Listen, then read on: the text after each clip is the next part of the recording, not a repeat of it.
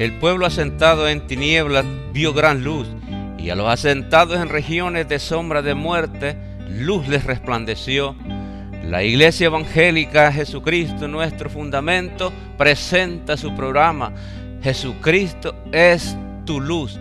Muy buenas tardes y que el Señor les bendiga, estimados amigos y hermanos que nos están sintonizando. Mi nombre es Henry Escobar y me es un privilegio poder llegar hasta donde usted se encuentra con su programa Jesucristo es tu luz. Un programa que se dedica a la proclamación de la palabra del Señor para que el pueblo de Dios sea edificado y aquellos que no creen puedan llegar al conocimiento de la verdad. Para los que nos sintonizan por primera oportunidad, somos de la Iglesia Jesucristo, nuestro fundamento. Estamos ubicados en el 9847 de la Mesa Drive, siempre en la área de la Tidwell, de la Little York, de la Wayside. Si quisiera visitarnos, si quiere más información de nuestra iglesia, llámenos 713-825-0243, nuevamente 713-825-0243. Y queremos bendecir su vida con la palabra del Señor, pero primero estaremos escuchando esta alabanza.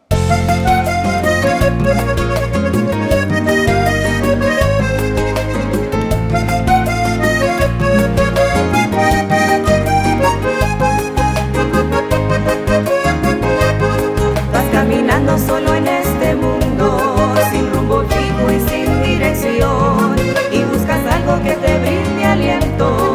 No hay esperanza ni tampoco amor. Buscas respuestas a todas tus dudas, pero yo tengo tu solución.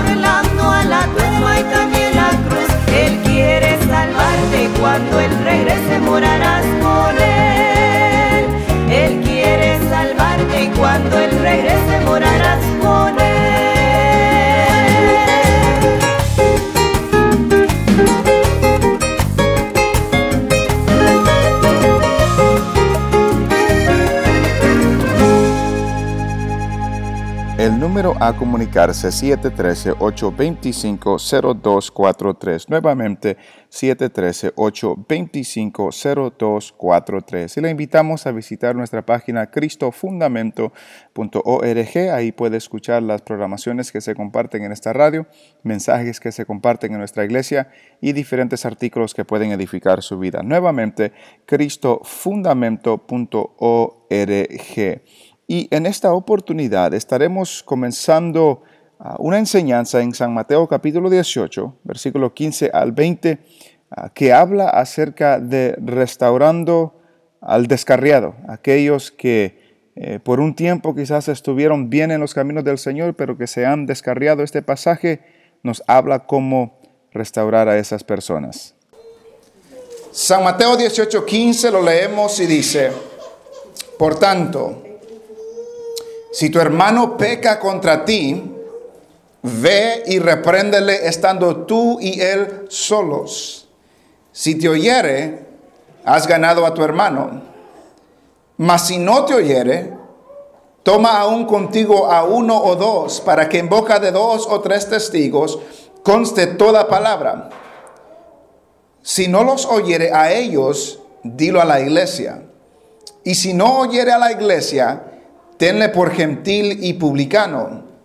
De cierto os digo que todo lo que atéis en la tierra será atado en el cielo, y todo lo que desatéis en la tierra será desatado en el cielo.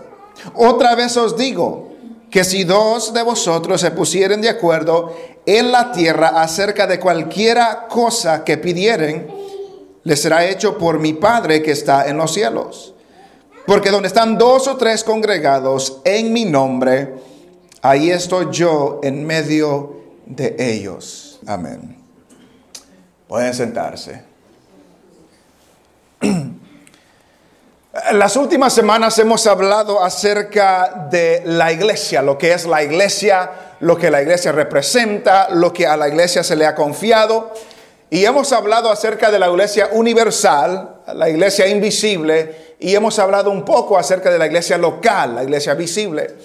Hemos hablado acerca de lo que Cristo hizo en la cruz por nosotros. Él compró la iglesia es de Él, la iglesia le pertenece a Él. Hemos visto de que en la iglesia Dios ha puesto líderes para que esos líderes preparen a los santos, para que todos trabajemos en el ministerio de la obra del Señor. Hemos visto la semana pasada que también la Biblia no solamente nos habla en nuestra manera de vivir, nuestro estilo de vida, nuestro comportamiento, sino que nuestra fe cristiana en la Biblia nos habla en todo aspecto de nuestra vida. Y la semana pasada vimos el aspecto de las finanzas y lo que pudimos aprender acerca de algunos principios en Corintios acerca de las finanzas. Hoy quiero hablar acerca de esta semana y la próxima semana. Quiero hablar acerca de lo que son los desacuerdos en la iglesia local y lo que es la disciplina en la iglesia local. Y he tomado este pasaje por varias razones. Número 1, es uno de los pasajes claves, clásicos para hablar de este tema. Número 2, este pasaje se ha tomado fuera de contexto en muchas ocasiones.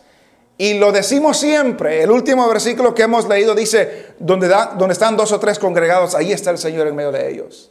Y siempre lo usamos en el sentido de que cuando hay un pequeño grupo congregados para alabar al Señor, ahí está el Señor con ellos. Pero como nos daremos cuenta, no es eso lo que está diciendo la palabra aquí. No es a eso a lo que se refiere el Señor Jesucristo en este pasaje.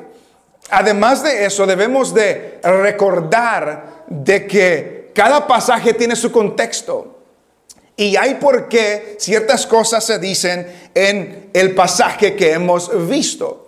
El contexto de este capítulo, de este pasaje, el Señor Jesucristo se encontraba enseñando en una ciudad que se llama Capernaum. En esta ciudad de Capernaum, Jesús había enseñado varias cosas. Le habían hecho la pregunta, Señor, ¿quién es el mayor en el reino de los cielos?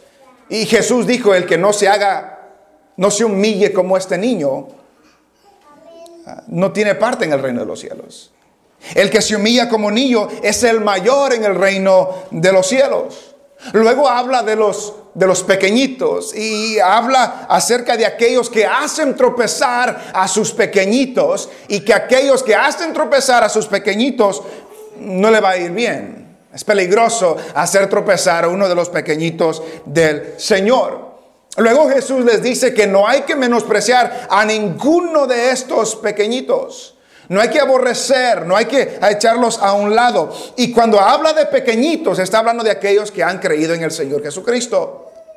Noten lo que dice el versículo 6 de este mismo capítulo 18. Y cualquiera que haga tropezar a alguno de estos pequeñitos que creen en mí. En el contexto, estos son los pequeñitos, los que han creído en el Señor Jesucristo. Entonces Jesús dice, no menosprecien a ninguno de aquellos que han creído en el Señor Jesucristo. Y luego en el versículo 14, antes de entrar en lo que hemos leído nosotros, el Señor Jesucristo dice, así no es la voluntad de vuestro Padre que está en los cielos, que se pierda uno de estos pequeños. Entonces, ¿quiénes son los pequeños en este pasaje? Los que han creído en el Señor Jesucristo. Y la voluntad del Padre, dice, es que ninguno de estos pequeños se pierda, se extravíe, se vaya por otro lado. Y por tanto, cuando entramos en el versículo 15 que hemos leído, el Señor Jesucristo comienza diciendo, por tanto. Esa palabra por tanto lo conecta con lo que acaba de decir. Por lo que acabo de decir, el resultado es este, por tanto. E interesantemente, Jesús habla de una parábola que en otros contextos se usa en la salvación de los pecadores, pero en este contexto no se usa en la salvación de los pecadores, se usa en la restauración de los pequeñitos. Note lo que dice el versículo, desde el versículo 10. En el versículo 10 dice, mirad que no menospreciéis a uno de estos pequeños, porque os digo que sus ángeles en los cielos ven siempre el rostro de mi Padre que está en los cielos. Porque el Hijo del Hombre ha venido para salvar a lo que se había perdido. Versículo 12. ¿Qué os parece? Si un hombre tiene 100 ovejas, acabamos de cantar ese canto. ¿Qué os parece si un hombre tiene 100 ovejas y se descarría una de ellas? ¿No deja las 99 y va por los montes a buscar la que se había descarriado? Y si acontece que la encuentra, de cierto os digo que se regocija más por aquella que por las 99 que no se descarriaron. Así no es la voluntad de vuestro Padre que está en los cielos que se pierda uno de estos pequeños. ¿Quiénes son los pequeños? ¿Quiénes son las ovejas descarriadas en esta parábola? Los que han creído. El contexto de aquí es los que han creído. En otra ocasión Jesús enseña la misma parábola y en ese contexto está hablando de los que están perdidos sin Dios y sin esperanza. Pero aquí el que se descarría, la oveja que se descarría, es alguien que ha creído en el Señor. Es alguien que ha creído en el Señor. Y termina Jesús diciendo, la voluntad del Padre es que ninguno de estos pequeñitos se descarríe. No es la voluntad de Dios que se descarríe. Y ese es el contexto del versículo que hemos leído, del pasaje que hemos leído. Por tanto, dice versículo 15, si tu hermano peca contra ti, note con quién está hablando. Note con quién está hablando. Cuando uno lee los evangelios, Mateo, Marcos, Lucas y Juan, debe de tener cuidado y poner atención a quién se está dirigiendo el Señor. En ciertas ocasiones solamente se dirige a los apóstoles. En ciertas ocasiones se dirige a todos los discípulos. En ciertas ocasiones se dirige a las multitudes que no creen en Él, pero lo están siguiendo. En otras ocasiones se dirige a los religiosos y fariseos y escribas.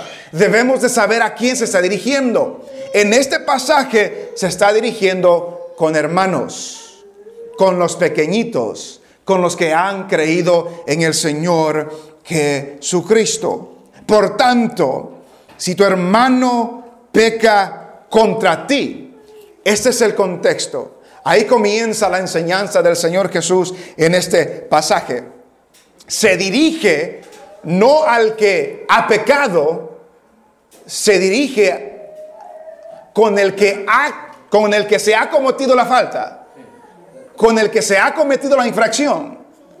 Y la dirección es para el que ha sido insultado, el que ha sido tratado mal, agredido, cualquier palabra que queramos usar, se dirige a esa persona. Es la enseñanza de Jesús. Por tanto, si tu hermano peca contra ti, te comete una falta, hace una infracción, te insulta, hay un proceso que debes seguir para arreglar ese asunto. Hay un proceso que debemos seguir, dice el Señor Jesús, para arreglar ese asunto. Y es un proceso de 4 pasos, que no necesariamente se tienen que hacer los 4 pasos, pero hay 4 pasos en este proceso que Jesús desarrolla. Lo primerito dice, por tanto, si tu hermano peca contra ti, ve y repréndele estando tú y él solos. El primer paso es una reprensión a solas. Lo primerito que usted o yo debemos hacer, si alguien me ofende, si alguien peca contra mí, si alguien hace algo que me insulta o que me entristece o algo, lo primerito que debo de hacer no es ir a contarle al pastor. No es ir a contarle a la comadre o al compadre. No es ir a publicarlo por las redes sociales. Lo primerito que Jesús manda al cristiano, no a los de afuera. Lo primerito que el Señor manda al cristiano es ve. Lo primerito es que el que es ofendido es mandado a ir a hablar con el que lo ofendió. Notamos que no debemos tomar la posición, no, pues aquel me ofendió a mí, yo lo voy a esperar que venga él. Y lamentablemente eso es muchas veces lo que hacemos nosotros. Él me ofendió a mí. No, yo no tengo que ir a hablar con él. Él tiene que venir a hablar conmigo. Jesús dice, no. Si alguien peca contra ti, tú ve.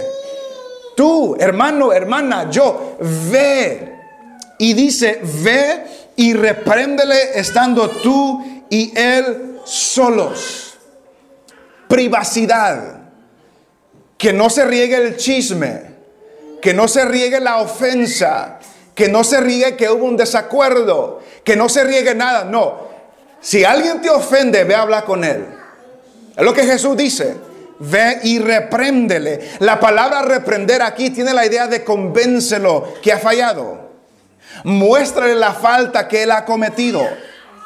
Ve, habla con él solo tú, hablen los dos. Para ver si se pueden poner de acuerdo, para ver si puede haber un perdón, un arrepentimiento, un reconcilio, algo. Pero el trabajo es del que ha sido ofendido, que vaya a hablar con el que lo ofendió. Muchas veces el que lo ofendió ni se dio cuenta que lo ofendió. Muchas veces yo puedo decir algo y a alguien que lo escuchó se ofendió y yo sin saber. ¿Cómo puedo ir yo allá si yo no sé que lo ofendí? Por eso la responsabilidad está en el que ha sido ofendido, que vaya a hablar con el que lo ofendió. Puede ser que no se dio cuenta, puede ser que al hablar con él recapacite de que sí, no hice bien. Y lo que dice el Señor Jesucristo, ve y repréndele estando tú y él o ella solos, si te oyere. Nota la palabra si te oyere. Si te oyere no simplemente significa que escucha con los oídos. Si te oyere trae la idea, es si reconoce su falta, si escucha apropiadamente, si escucha lo que estás diciendo y reconoce que ha fallado. Si él te oyere, has ganado a tu hermano. Has ganado, note la palabra ganar. Has ganado a tu hermano. No dice se ha ganado el hermano, no. Eso tiene implicaciones conmigo también. Has ganado a tu hermano, es mi hermano en el Señor. Y si ese hermano me ha fallado, tengo la responsabilidad de ir a hablar con ese hermano para arreglar cualquier desacuerdo, arreglar cualquier ofensa, arreglar cualquier pecado. Y si él me oyere y reconoce y recapacita y se da cuenta que ha cometido una falta, has ganado a tu hermano. Tu hermano ha sido restaurado. Recuerde el contexto. ¿Cuál es el ejemplo que Jesús le puso anteriormente? Si un hombre tiene 100 ovejas y si descarría una, ¿qué hace el dueño de esas 100 ovejas? Va por los montes, va por los collados, va por donde sea a encontrarla. Tiene el anhelo de restaurar esa oveja, tiene el anhelo de volverla a traer a esa oveja. Y esa es la idea que está dando ahí. Por eso, si alguien te ofende, como este que perdió una y la fue a buscar, esa oveja descarriada, tú como hermano, dice Jesús, haz lo que puedas hacer y lo que necesitas hacer para hablar con tu hermano a solas, para hacerle ver su falta, si acaso en realidad ha fallado. Y si él pone atención y si él reconoce su falta y regresa, has ganado a tu hermano. Has restaurado a tu hermano. El propósito es ganar a tu hermano, no es ganar el argumento. Debemos de tener eso en claro. El propósito, porque hemos hablado las últimas semanas que somos un cuerpo en Cristo. Todos los que somos de Cristo somos un cuerpo en Él. El propósito mío es que si un hermano se está descarriando, mi tarea, mi trabajo es restaurarlo. Es hablar con él, es hacerle ver su falta. Y si escucha, hemos ganado a nuestro hermano. El propósito es ganar al hermano, no es ganar la discusión. El propósito es ganar al hermano, restaurar al hermano y no ganar el argumento. Sin embargo, pueda suceder la situación cuando él no te oyere. Ese es el segundo paso. Leemos el 15 otra vez. Por tanto, si tu hermano peca contra ti, ve y repréndele estando tú y él solos. Si te oyere, has ganado a tu hermano. Versículo 16. Mas si no te oyere, si sigue en su error, si no reconoce su pecado, si no reconoce su falla, mas si no te oyere, el segundo paso, toma aún contigo a uno o dos, para que en boca de 2 o 3 testigos conste toda la palabra. Si él no te oyere, no es ir a correr a los líderes de la iglesia. Todavía no. Si él no te oyere, no quiere recapacitar, no quiere reconocer su falta, ve a buscar a 1 o 2 hermanos y llévalos contigo para que en presencia de 2 o 3 testigos conste toda palabra que se haya dicho. Este segundo paso tiene principios en el Antiguo Testamento. Por ejemplo, Deuteronomio, capítulo 19 y versículo 15. Deuteronomio, capítulo 19 y versículo 15. Deuteronomio es el 5º libro de la Biblia. Deuteronomio, capítulo 19, versículo 15. Dice: no se tomará en cuenta un solo testigo en cualquier delito ni en cualquier pecado, en relación con cualquier ofensa cometida. Solo por el testimonio de 2 o 3 testigos se mantendrá la acusación. Lo leemos otra vez. Deuteronomio 19, 15. No se tomará en cuenta a un solo testigo en cualquier delito ni en cualquier pecado, en relación con cualquier ofensa cometida. Solo por el testimonio de 2 o 3 testigos se mantendrá la acusación. Entonces, lo que Jesús está mandando tiene principios en el Antiguo Testamento. Y lo que el Antiguo Testamento decía es: si alguien viene con una acusación, no se va a escuchar esa acusación si solamente viene de una persona. Tiene que venir de 2 o 3 testigos. Y la idea que el Señor está dando en el segundo paso en San Mateo es que yo hice lo que pude para restaurar, ganar a mi hermano. Él no quiso escuchar. Voy a traer a 1 o 2 para que estén presentes. Y esto se puede hacer por diferentes razones, pero les puedo mencionar 3 razones. Número 1, se puede constar de que el hermano ofendido hizo todo lo que él pudo para restaurar a su hermano que falló contra él, que pecó contra él. Hay testigos de que constaron de que la motivación y lo que el hermano dijo y la conversación es verdadera.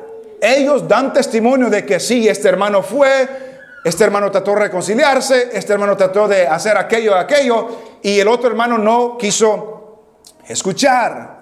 El tiempo se nos ha terminado. Quisiéramos recordarle que somos de la Iglesia Jesucristo Nuestro Fundamento. Estamos ubicados en el 9847 de la Mesa Drive, siempre en la área de la Tidwell, de la Little York, de la Wayside. Si usted anda buscando una iglesia donde asistir o quisiera visitarnos, llámenos 713-825-0243. Si quisiera una copia de esta programación, también llámenos 713-825-0243 y también puede visitar nuestra página cristofundamento.org para escuchar las enseñanzas que se comparten aquí y también los mensajes que se comparten en nuestra iglesia. Será hasta la próxima semana y que el Señor les bendiga.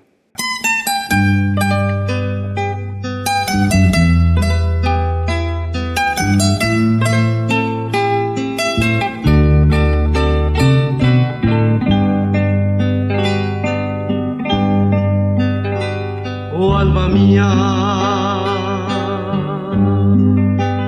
ama a Jehová, porque a su imagen Él te creó, y por la sangre de Jesucristo rescatado en su inmenso amor. Debes amarle, oh alma mía, eres la esposa de mi Señor. Entrégate sin más reservas, que Él sin reservas por ti se dio. Jamás olvides, oh alma mía, las maravillas de tu Hacedor, que por su muerte te dio la vida y eternamente la salvación. Bendice alma mía Jehová, y bendiga todo mi ser su santo nombre. Él es quien perdona todas tus iniquidades, el que sana todas tus dolencias, el que rescata del hoyo tu vida, el que te corona de favores y misericordia, el que sacia de bien tu boca, de modo que te rejuvenezcas como el águila. Ama a quien tanto. Sí, ama a quien tanto. A ti te ama. A ti te he amado. Piensa en quien nunca. Piensa en quien nunca. Te olvidará. Te olvidará. Busca quien siempre ansía encontrarte. Bríndale honra, que Él te